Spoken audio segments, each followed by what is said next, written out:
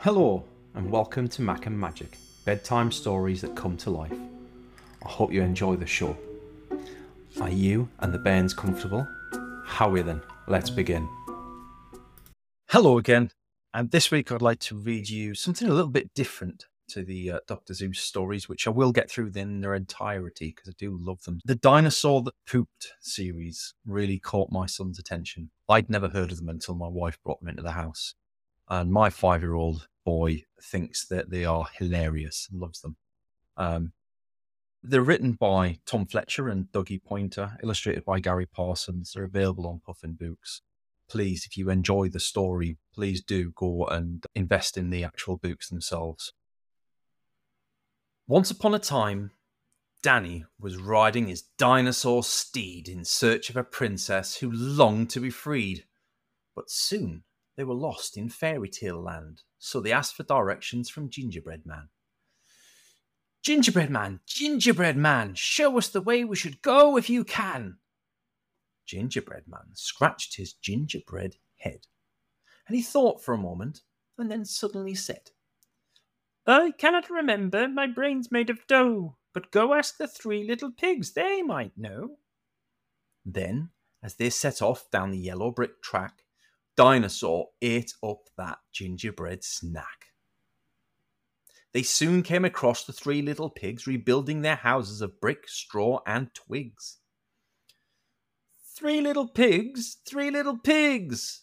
Princess needs help, do you know where she is? The 3 little pigs made a little pig huddle, but they couldn't agree, they were all in a muddle. She's this way, she's that, she's down there, they said. Why don't you go ask Prince Charming instead? But while Danny worked out which road should be taken, the pigs smelled like bacon, so Dinosaur ate them. They soon found the prince at the grand palace ball. He made everyone laugh, charmed the pants off them all. Prince Charming, oh, Prince Charming, sir, the princess needs help and we can't find her. And he gazed in the mirror that hung on the wall. Then the prince swooshed his hair and announced to them all, The path to the princess's tower is scary, and if you go forth, you'll need new underweary. He wrote down the way they should go on a scroll. But before Dinosaur swallowed that charming prince whole, with Prince Charming's directions they started their quest, past the troll on the bridge and the rotten orc's nest.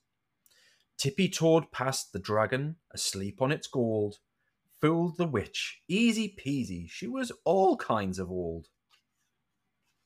Tamed the wolf in the wood, swam the sea of quicksand, climbed the beanstalk and high-fived the giant's huge hand. But with Danny so focused on saving his maiden, how was he to know that his noble steed ate them? There it is, Danny called to his steed. It shan't be long now till the princess is freed. Princess, oh, princess, please let down your hair. We've come here to save you, but can't find the stairs. And Danny shouted and called, but there came no reply. So he sat on the ground, and he started to cry. Just then, an idea pinged in Dinosaur's head. Perhaps they could fly up the tower instead. With fairy tale creatures deep down in its gut, its brain made a wish involving its butt. It knew there was only one thing it could do.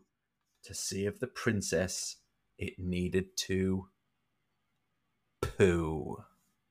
Like a giant poo fountain, they shot up the tower, giving fairy tale land a smelly poo shower.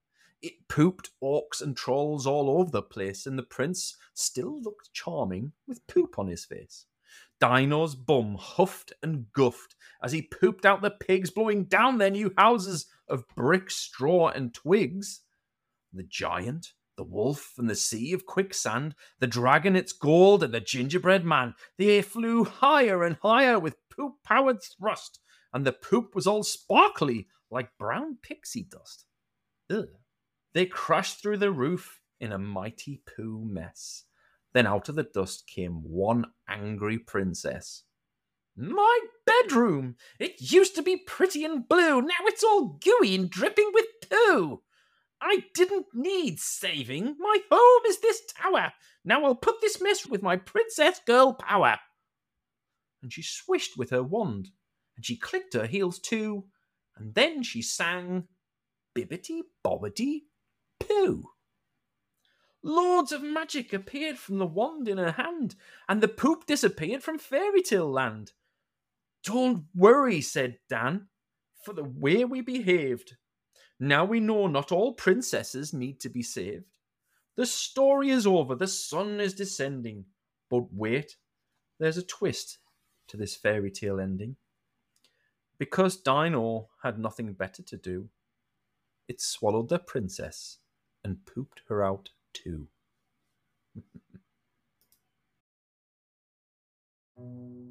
And that's another story for your bedtime library.